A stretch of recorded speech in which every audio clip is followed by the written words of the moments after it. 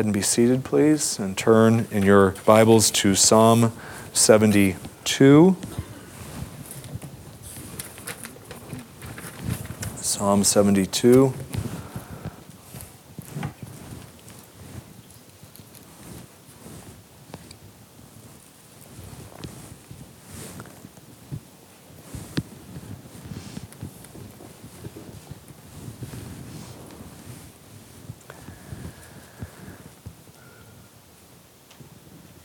This is the word of the Lord.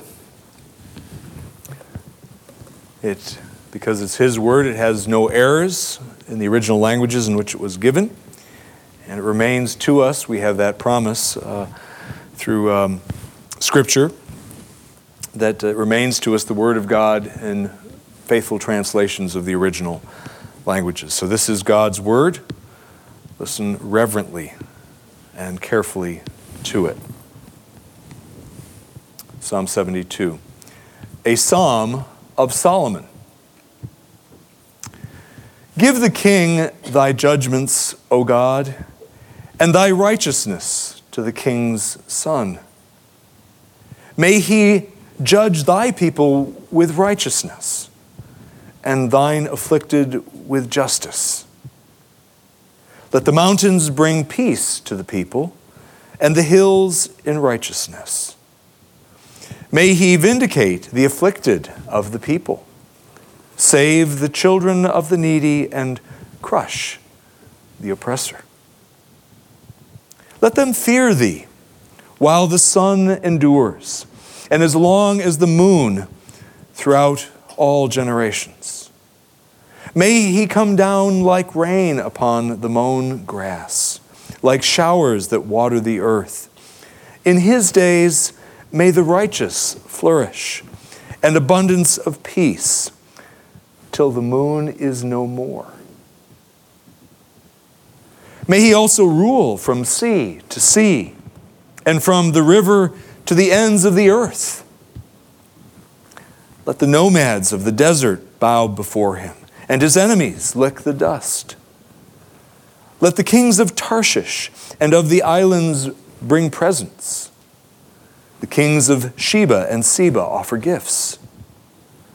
And let all kings bow down before him. All nations serve him. For he will deliver the needy when he cries for help, the afflicted also, and him who has no helper. He will have compassion on the poor and needy, and the lives of the needy he will save. He will rescue their life from oppression and violence, and their blood will be precious in his sight. So may he live, and may the gold of Sheba be given to him, and let them pray for him continually. Let them bless him all day long. May there be abundance of grain in the earth on top of the mountains. Its fruit will wave like the cedars of Lebanon. And may those from the city flourish like vegetation of the earth. May his name endure forever. May his name increase as long as the sun shines. And let men bless themselves by him. Let all nations call him blessed. Blessed be the Lord God, the God of Israel, who alone works wonders. And blessed be his glorious name forever. And may the whole earth be filled with his glory. Amen and amen. The prayers of David, the son of Jesse, are ended. Amen. Pray with me.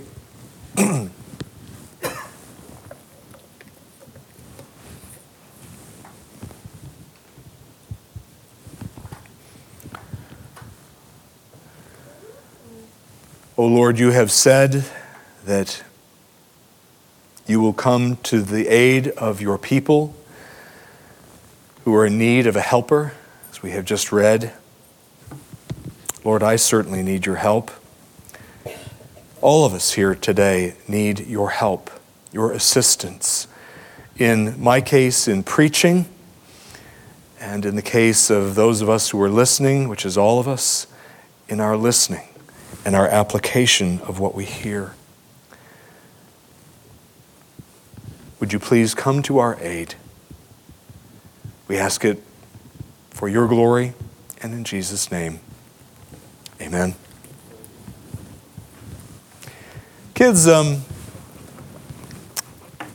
sure you children have at times, either at a birthday or at Christmas time or some other occasion, received a gift from somebody, a parent perhaps, or a grandparent, somebody else, maybe a friend.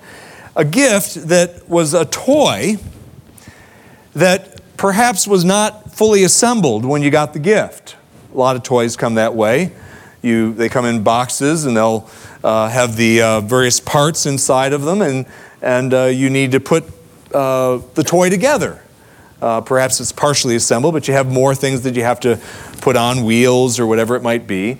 And you have to finish assembling it in order to enjoy it. And it always helps when you're assembling something. Well, in the case of adults, it helps to read the directions. I'm not very good at that.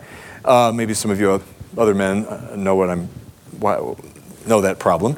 But if you're a kid and you're going to assemble the toy, finish assembling it, it always helps to have a picture of what the final product looks like, right? Helps to know, oh, that's what it's supposed to look like. That colored part is supposed to be on that side and not on that side. And those wheels are supposed to be not just on the front, but on the back. Or whatever. And you look at the toy's picture. And that's how you know how to finish assembling the toy.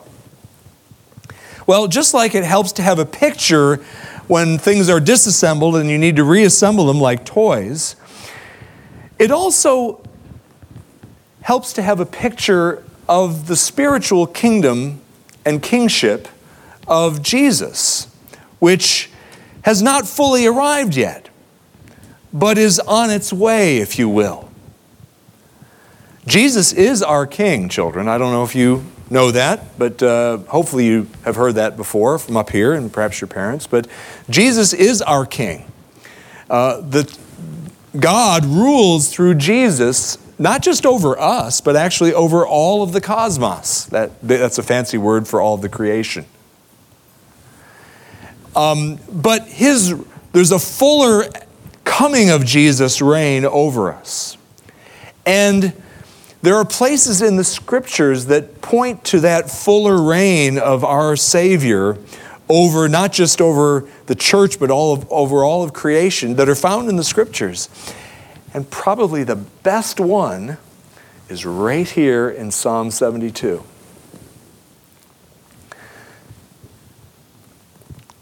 So we're going to learn in this psalm about the reign of Jesus, both the reign of Jesus now, elements of it that are true now, but also elements of it that are coming in the future that we have to look forward to. And you'll hear that as we work our way through this Song of Solomon.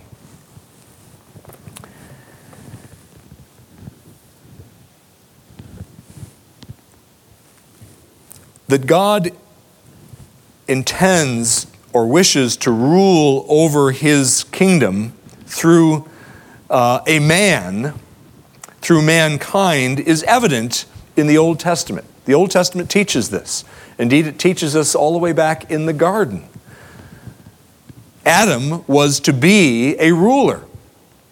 He was to be a king. And he was responsible for subduing that which he had been charged with ruling over, and that was the earth, and really ultimately the whole of creation.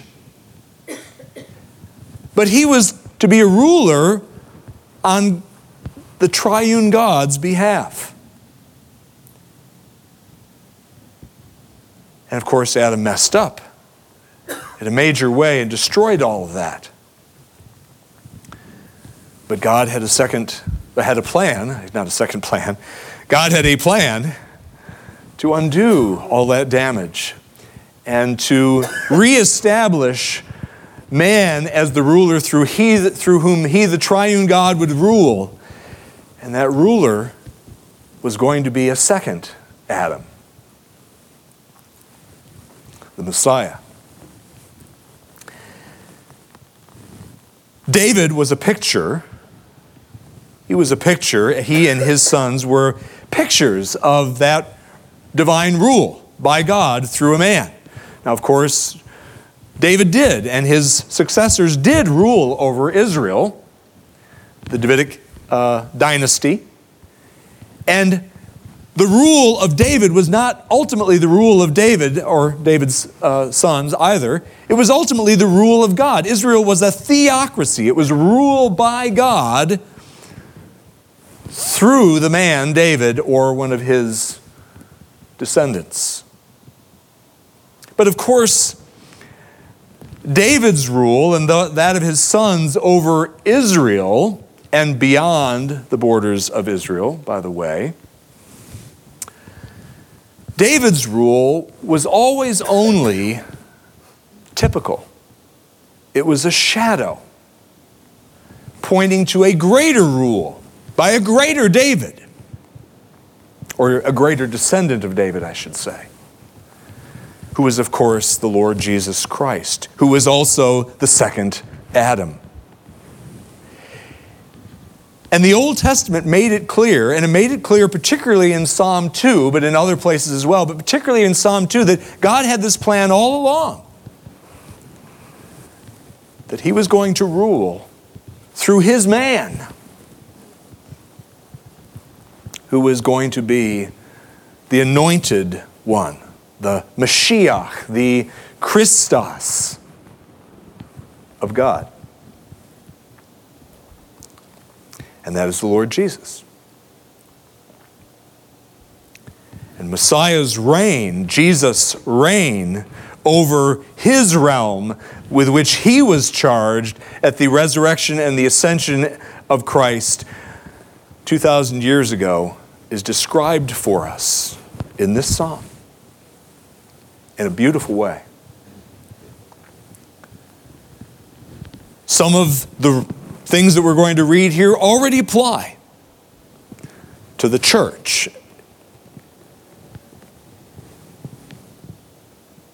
But have yet greater application to the final and fullest expression of Messiah's reign over all of the universe. And some of the elements that we find in here have yet to fully make themselves known. You'll see as we go through this.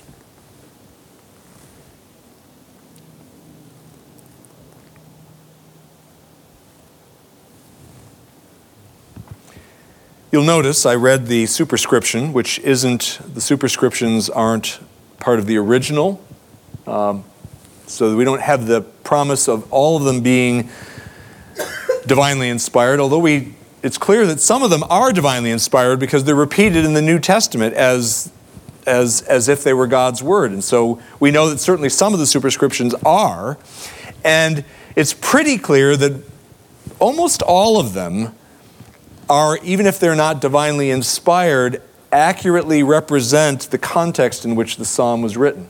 So there's great value in reading the superscription and thinking about the superscription and how it affects the interpretation of the psalm.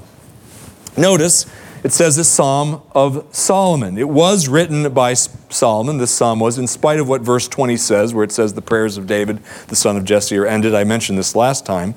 The reason verse 20 isn't, verse 20 is not a reference to this psalm. Verse 20 is a reference, the Psalm of David, prayers of David. That verse is a reference to an earlier collection of psalms of which David was the chief author, but not the only author, and apparently the last psalm in that collection was a Psalm of Solomon, which is our Psalm 72. And the close of the collection's description, verse 20, is attached, therefore, to Psalm 72. I hope you followed that. Point is, Solomon wrote this. Solomon wrote this psalm. Probably wrote it early in his reign, and as I mentioned last time, wrote it for his subjects to use when they were praying for him, the new king.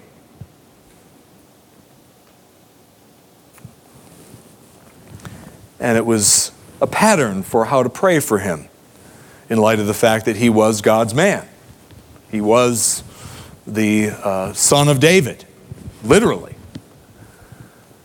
And he was God's man, whom God wished to rule over his subjects through.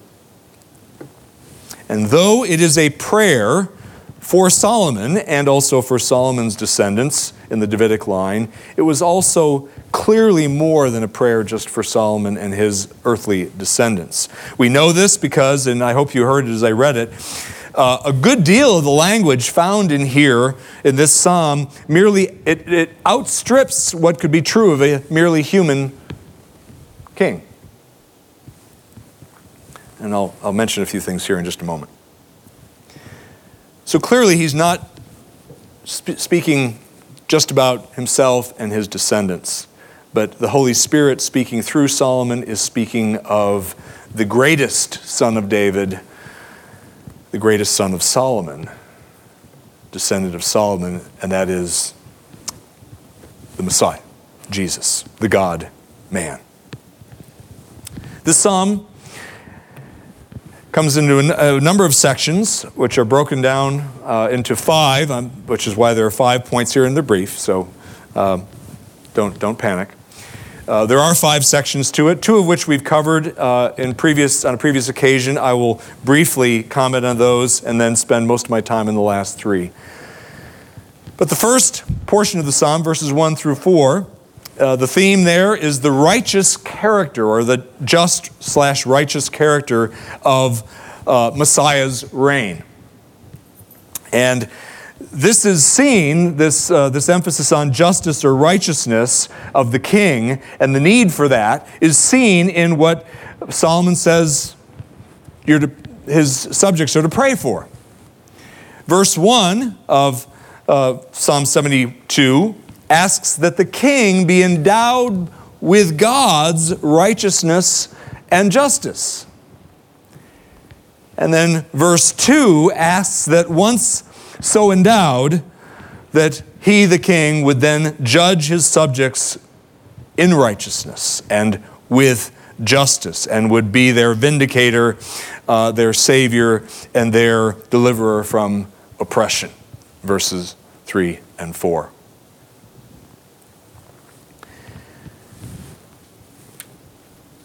Solomon was a decent king when it came to a fair amount of his reign. He did some good things, of course, but we also know that he did some very bad things. He was not the righteous God with a godlike righteousness and a godlike sense of justice that this psalm prays for. He was not. He didn't fully answer that prayer. Solomon didn't. That righteousness, that justice that was the object of this prayer in verses 1 through 4 could not have been Solomon, and it was not ultimately. It was the perfectly just, the perfectly righteous, divine descendant of Solomon and David, who was the Lord Jesus Christ. Jesus is the righteous one, the Son of righteousness. And so the psalm speaks of the righteous character of Jesus' reign. The psalm also speaks in verses 5 through 7, and also in other places, this point is kind of made as well, but particularly in verses 5 through 7, of the endless duration of Messiah's reign. It has no end. And this is seen in what is prayed for, that Solomon gives directions how to pray to the people, gives them directions how to pray for him and his descendants, and the language it's clear. I'll just read it again. Let them fear thee, God, let my subjects fear thee, while the sun Actually, the "thee" there could actually be a reference to the Messiah. While the sun endures, as long as the moon, throughout all generations. Solomon knew he was going to die at 77 or somewhere close to that. This isn't about Solomon. It's just not. May he come down like rain upon the mown grass, like showers that water the earth. In his days may the righteous flourish, and abundance of peace, till the moon is no more. Till the moon ceases to exist. Again, no way that can be true of Solomon. And of course it isn't.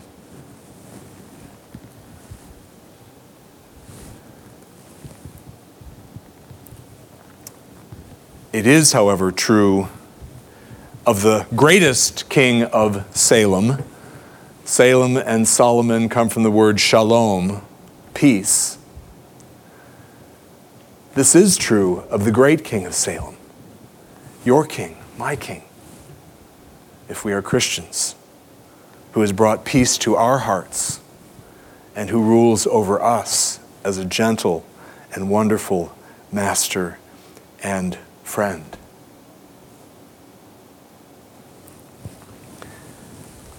His reign, as I said in Sunday school, for those of you who were there, the Son, along with the Father and the Spirit, the Trinity, has ruled from eternity past and from the beginning of the world all the way throughout human history. The Trinity Triune God has ruled.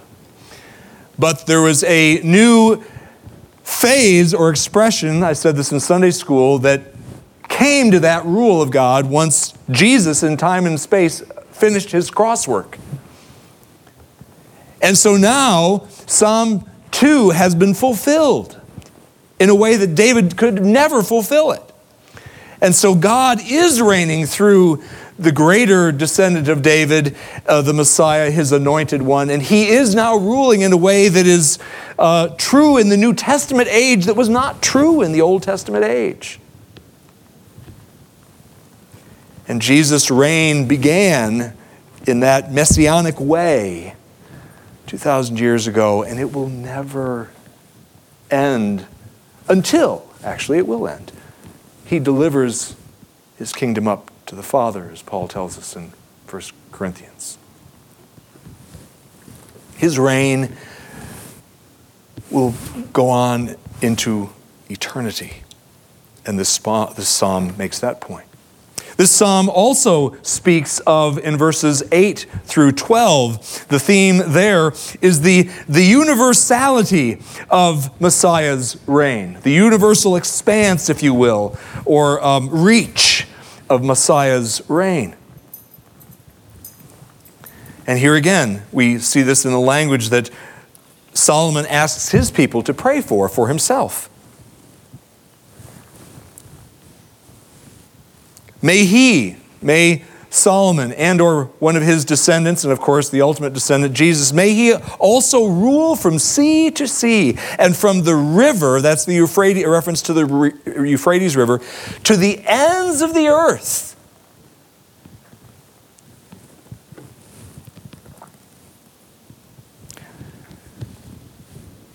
And this was typified in the Davidic dynasty's promise of rule from the sea to the river, from the Great Sea, which is the Mediterranean, to the river. Interestingly, David never ruled over all that real estate from the Great Sea to the river. And Solomon, whose kingdom was larger than any of his successors or larger than his father's, even that, his reign didn't actually go all the way to the Euphrates River.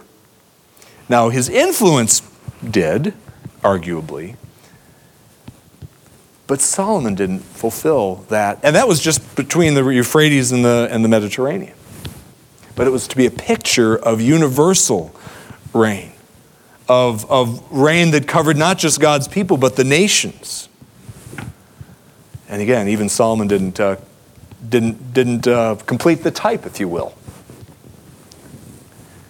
Jesus did, and does, and is.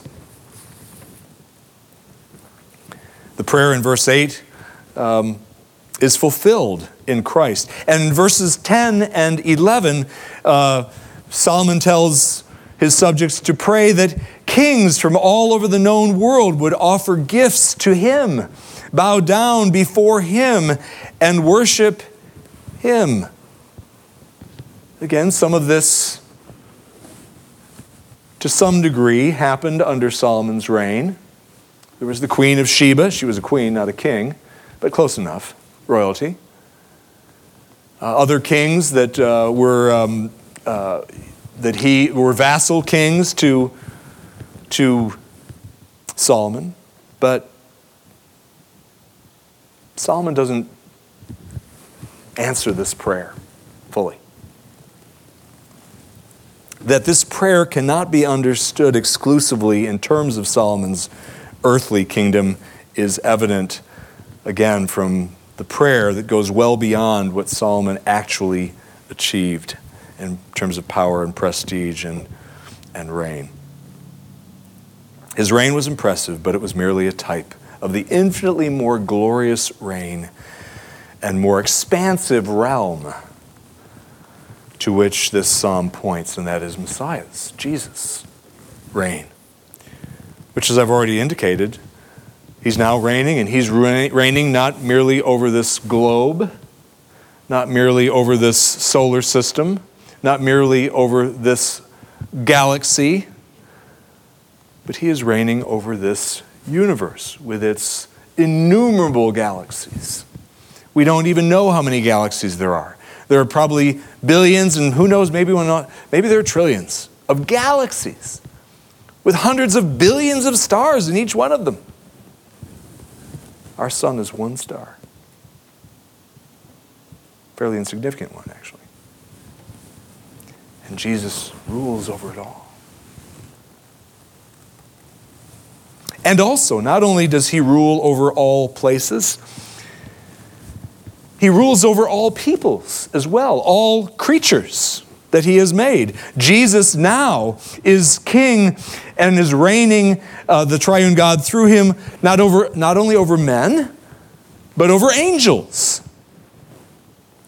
The angelic realm, the spirit realm. Jesus is sovereign. Satan does nothing that Jesus doesn't let him do. True of the angels as well, indeed, amen. He rules over the elect, and he rules over the reprobate. He rules over believers, and he rules over unbelievers. He rules over heaven, and he rules over and in hell. Because hell is merely the place where God's wrath is dispensed. And he is the dispenser of divine justice in hell. Jesus rules over all. There is no place, no situation that our righteous, risen, reigning Savior is not in control. Isn't that good to know? When Kim Jong-il threatens with his missiles and the Russians are doing their thing and the cyber thing with the Chinese, and some of our rulers aren't always that reliable, stable. Doesn't matter, because Jesus is in charge. And he gets his way always. This psalm also, praise the Lord, speaks of the compassionate nature of Messiah's reign. A reign which already applies to the church and will, in the end, apply to all of his subdued creation. Verses 12 through 14 speak of this compassionate reign of our Savior's. For he will deliver the needy when he cries for help. the afflicted also, and him who has no helper. He will have compassion on the poor and the needy, and the lives of the needy he will save. He will rescue their life from oppression and violence, and their blood will be precious in his sight. Solomon's reign only dimly reflected this kind of compassion. Even though Solomon wrote this prayer, almost certainly, this prayer expressed an ideal that he himself never really fully attained to. You recall what Solomon did during his reign. He imposed very high taxes on his subjects as his reign progressed so that he could fund his own grandiose building projects. Pretty much what it was all about. And his lavish court and lifestyle. And this was a burden that his subjects found oppressive. We read of it in 1 Kings chapter 12. We won't bother turning there now, but they were weighted down by Solomon and his rule over them. And of course, it really was sowing the seeds of the division of the kingdom, which came after Solomon died in the reign of his son Rehoboam. Solomon was known for wisdom, not compassion. And even wisdom wasn't always there, as we know. No, this prayer, was not, the answer to it did not come with Solomon. It didn't come with Josiah or Hezekiah or Jehoshaphat or Asa. The answer to this prayer came with our Savior, David's greater son, Solomon's greater descendant, who felt compassion for the multitudes who were distressed and helpless and downcast. And he cared and cares now.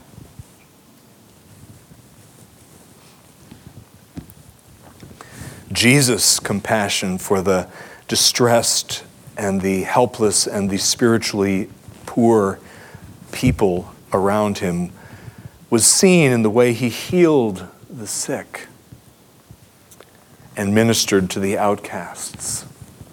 You recall, in compassion, we are told, Jesus touched the leper and healed him. A man who was a pariah to everybody else and everybody fled from because he had leprosy. Jesus touches him and heals him because he wanted to show him compassion, not just give him health. He wanted to show him the love of God.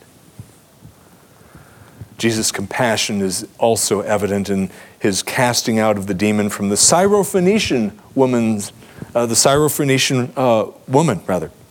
Her daughter, the Syrophoenician woman's daughter. She was a Gentile. She wasn't a Jew. She hadn't been worshiping the God of Israel. He goes to her and delivers her daughter. A woman, by the way, too, not a man. But a woman and her daughter. Our Savior's compassion. And of course, Jesus shared the gospel with a Samaritan woman who was quite immoral, not to mention a Samaritan dog and a woman. Compassion. And of course, I could multiply examples. These are just a few illustrative ones. Well, this is the compassion, of course, of our Savior that is most evident at the cross. Right? All of hell's fury, all of divine wrath, the full infinite wrath of the triune God, and the Father in particular, came down upon him, and it was all voluntary on his part. He could have said, no, I'm not, no, it's not worth it. Why did he say yes? compassion for you and me. Think of the compassion that Jesus has shown you already, those of you who are Christians. He chose to die for you. By the way, he chose you first. Then he chose to die for you.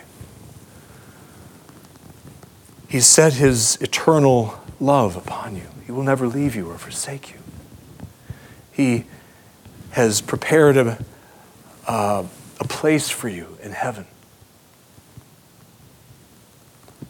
He longs for your fellowship. He's going to get your fellowship in a special way shortly. Love did all this, you see.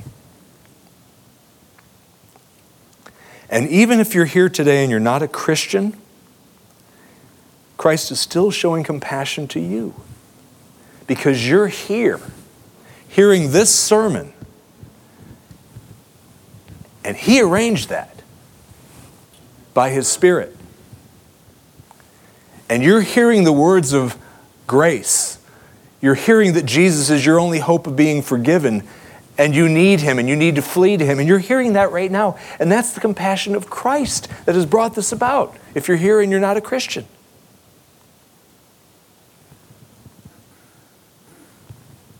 You need to respond to the love, or to the compassion, I should say, of Christ that he is showing you right now by accepting the free gift of eternal life that comes only through Jesus.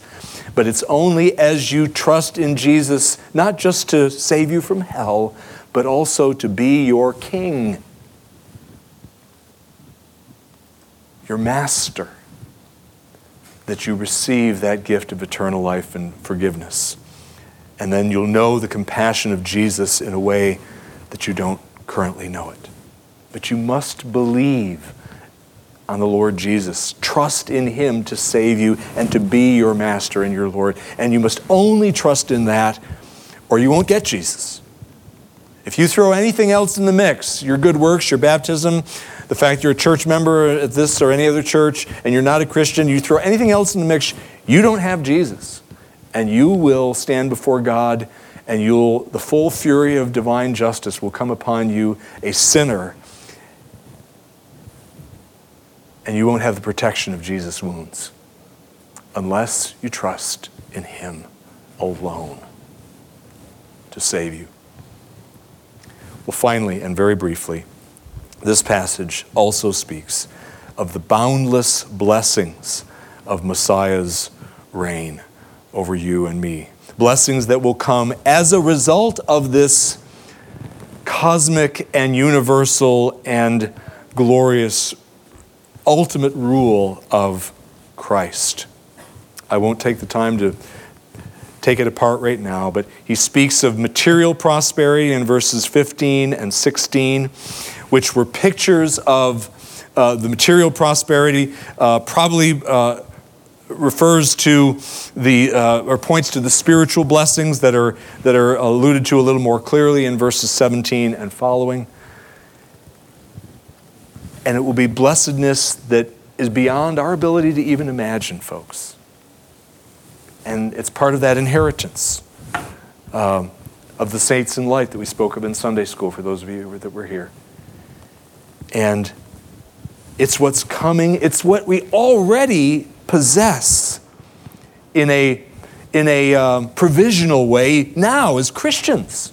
We're already part of that kingdom. We're already receiving blessings from our King. And yes, they include material blessings for us Western folks. And spiritual blessings as well. And it's only because he is giving them graciously to you and me that we have them. Otherwise, we would be destitute, spiritually and otherwise. This is your Savior's rule. Isn't it wonderful? Look forward to the fuller expression of it and enjoy it now. Let's pray.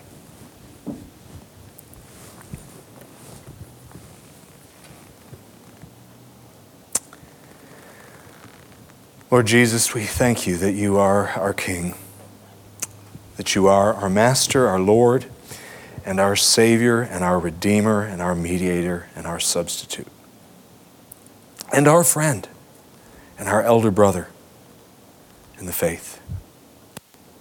You are our all in all. You are everything to us, for through you, and only through you, do we have our triune God. And his approbation. We thank you, Lord, that we are already citizens of a new kingdom. And we thank you that one day, that kingdom will be evident, that kingship will be evident to all, including to your enemies and ours, both human and spiritual. We thank you, Lord, that the end of history has been written, that you, Lord Jesus, win it all, and we win in you. Help us, Lord, to serve you this week with great joy, great enthusiasm, great desire to please you as a child pleases his parents because of what you've done for us first. And if there's anybody here that doesn't know you savingly, Jesus, prick their hearts, pierce their hearts. Call him or her out of the darkness into the kingdom of marvelous light, the kingdom of your Son. We pray in Christ's name. Amen.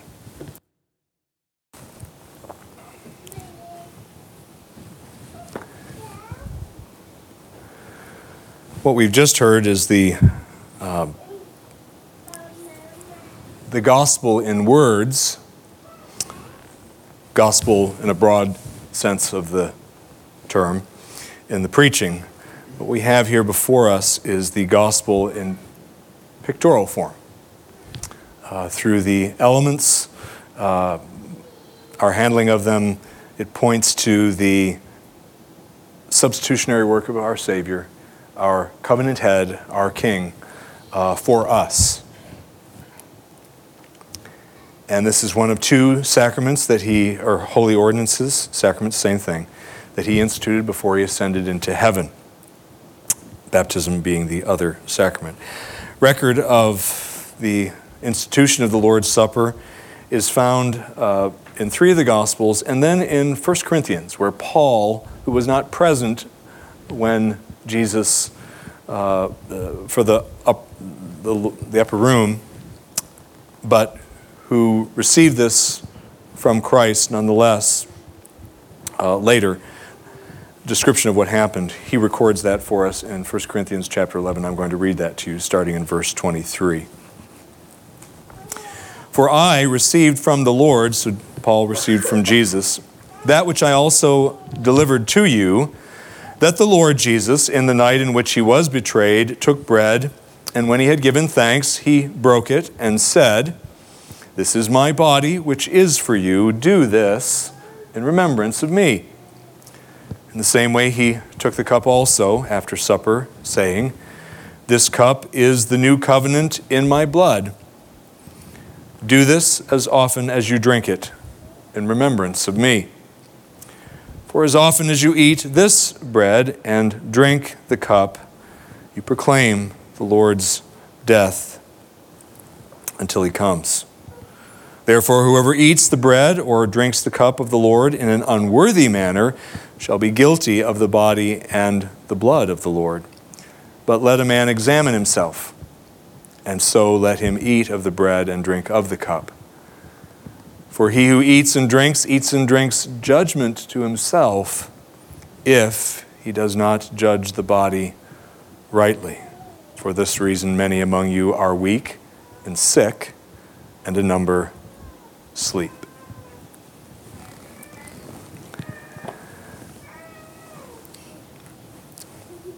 This sacrament is a sign and a seal of the new covenant with Jesus as the covenant head. Jesus is I don't often say this, but I need to say it more often. I'm trying to remember to say it more often. Jesus is actually the one who is hosting the board here, hosting the table. I am just acting as his instrument, if you will. But he is the one who is offering communion with you, fellowship with you and me. And this is his table. It is a sign and seal of what he accomplished in the covenant of grace as the covenant mediator. It is a sign. It is in that it's symbolic. It pictures for us a core element of his atoning work, namely his death and all that led up to that, the punishment that he received, absorbing God's wrath that we deserve, and he absorbed it fully, and thus he was able to say, "It is finished, it's done." And so it's a sign. It points to what he did for us to effect that propitiatory outcome. But it is also a seal. It is more than just a mere symbol. It is also God himself, particularly Christ, is saying something to you who partake of it rightly. And that is, he is sealing Christ and all the benefits of the covenant. He is guaranteeing afresh, confirming afresh the covenant promises, the gospel promises, one and the same thing essentially, that he has made in his word to you. And those promises, he's saying, I'm good for those. So if you're struggling with assurance of your salvation, you need to know that his promises regarding the perseverance of all those who are truly his children, it's guaranteed. And this is an instrument by which God might be assuring you that he's not going to change his mind with respect to you if you're one of his children. And things of that nature. We are proclaiming the Lord's death until he comes as we partake of this, and it is of enormous benefit to those who partake by faith. That is the only way to partake of this. You're not eating crackers and drinking a little wine here and just going through motions. If you are, you're not partaking by faith, and you must not partake if that's the way you're going to do it.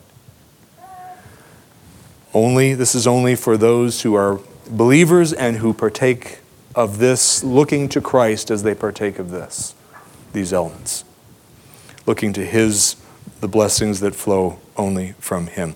And they do flow through the means of grace. This is one of the principal means of sanctifying grace, not saving grace, but sanctifying grace to those who are already believers. And God, the Holy Spirit, will use this as you partake by faith, looking to Christ, will use this to strengthen you, to bless you in ways that are up to him, really, but may involve assuring you, may involve strengthening you and you're dealing with some sin in your life or temptation in your life, rather. May involve instruction, new insights into the meaning of the atonement that you hadn't thought about before, whatever. The Lord, that is the Lord, the Holy Spirit, uses these means as well as this means as preeminent means to bless and sanctify us as his people. This meal is not for everyone.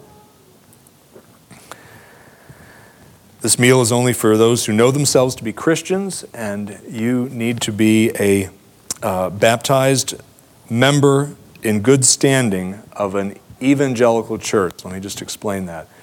This is the sign. This is the way we can have some assurance that you actually are a Christian, because you've been admitted to a church that is evangelical. That means that it believes that Jesus alone is the only way to God. The Jesus of the Bible, by the way, not the Jehovah's Witnesses Jesus. The Jesus of the Bible, who is fully God, fully man, and the only way to heaven. That you're believe that the church teaches that and says that it's only by trusting in Jesus that you gain access to that salvation that he purchased.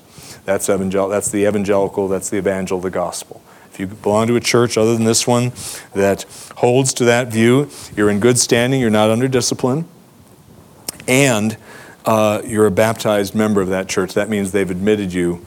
Baptism is the sign of entrance into the covenant community or the church.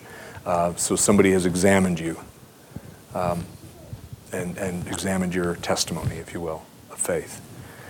You are welcome to come if that applies to you, but you're not a member of this church. But you must not come if you are not a Christian, or if you claim to be a Christian, but you're clinging to some sin in your life, and you know you're clinging to it, and you're like, it's mine, God, you can't have it. I'm sorry. You may well not be a Christian if that's your attitude, or you're a Christian and you're foolish. Either way, you need to stay away from this meal. You need to ask God for repenting grace, if you will, that he would bring you to your senses, in other words, because you're playing games with God, and God is not mocked. He doesn't like games. And that's putting it mildly. But if you are struggling with sin, if you're struggling to do the right thing and you have failed, maybe quite a bit even, but you hate it when you fail, you don't want to keep failing, and you want to honor God, and you want the strength to do it more and more consistently, absolutely, this is exactly what you need. You come, you partake. Let's pray for the Lord's blessing on our time now.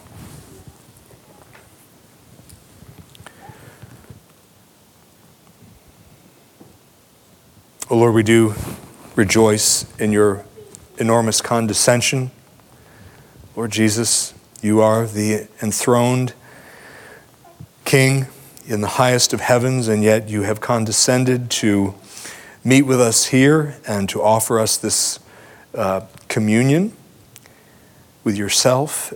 And you have condescended further by providing elements that our senses can taste and touch, that help us to grasp spiritual truths more easily. We are most grateful.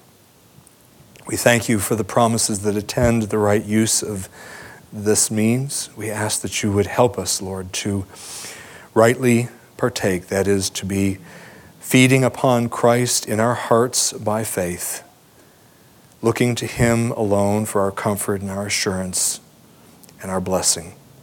Would you help us to do that? And Lord, would you also please set aside these elements from their common everyday use unto the holy purposes for which we are about to use them. And we ask this in Jesus' name. Amen.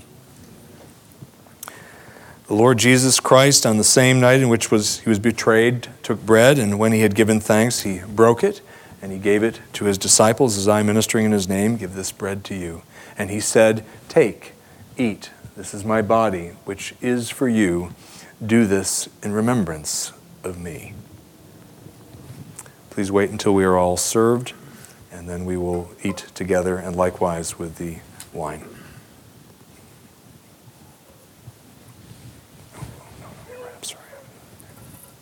Is there enough there?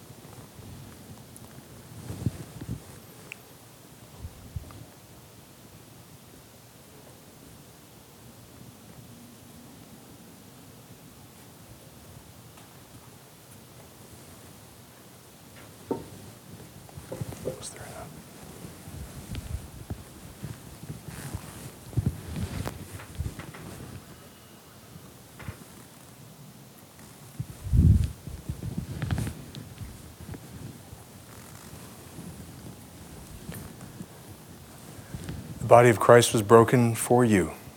Take and eat.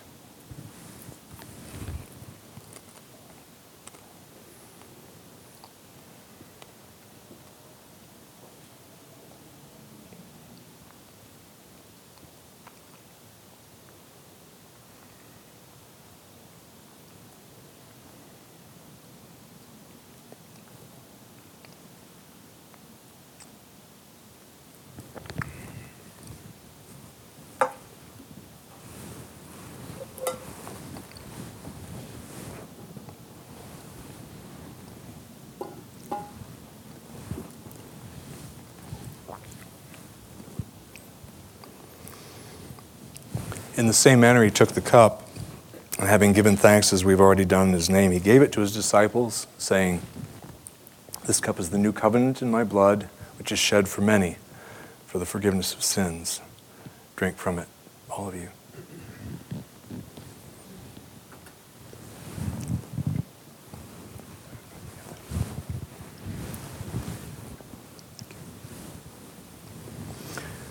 There is grape juice in the center if you can't in good conscience partake of the wine, but we would strongly encourage you to take of the wine.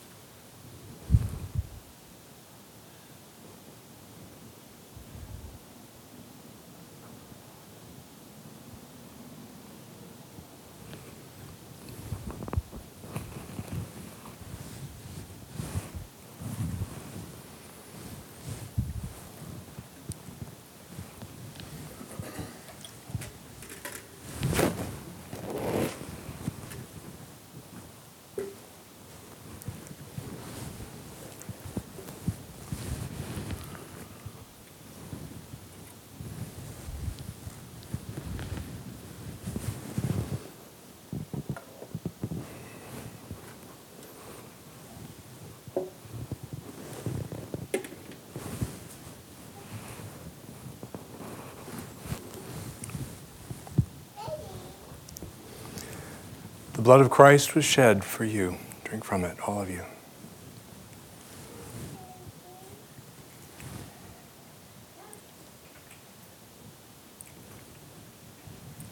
Let's pray together.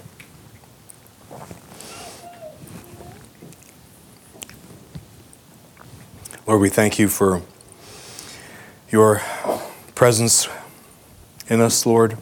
We thank you that now that we are yours and you are ours, that nothing will ever change that. We thank you that you will, through means such as this, cause us to persevere until the end of our days, until you bring us home to glory. Please help us, Lord, to grow in Christ-likeness this week. Please use our participation here toward that end, that we might be better servants, better witnesses, better prepared for heaven at the end of this week than we are now. And we ask this for your glory, and in Jesus' name, amen.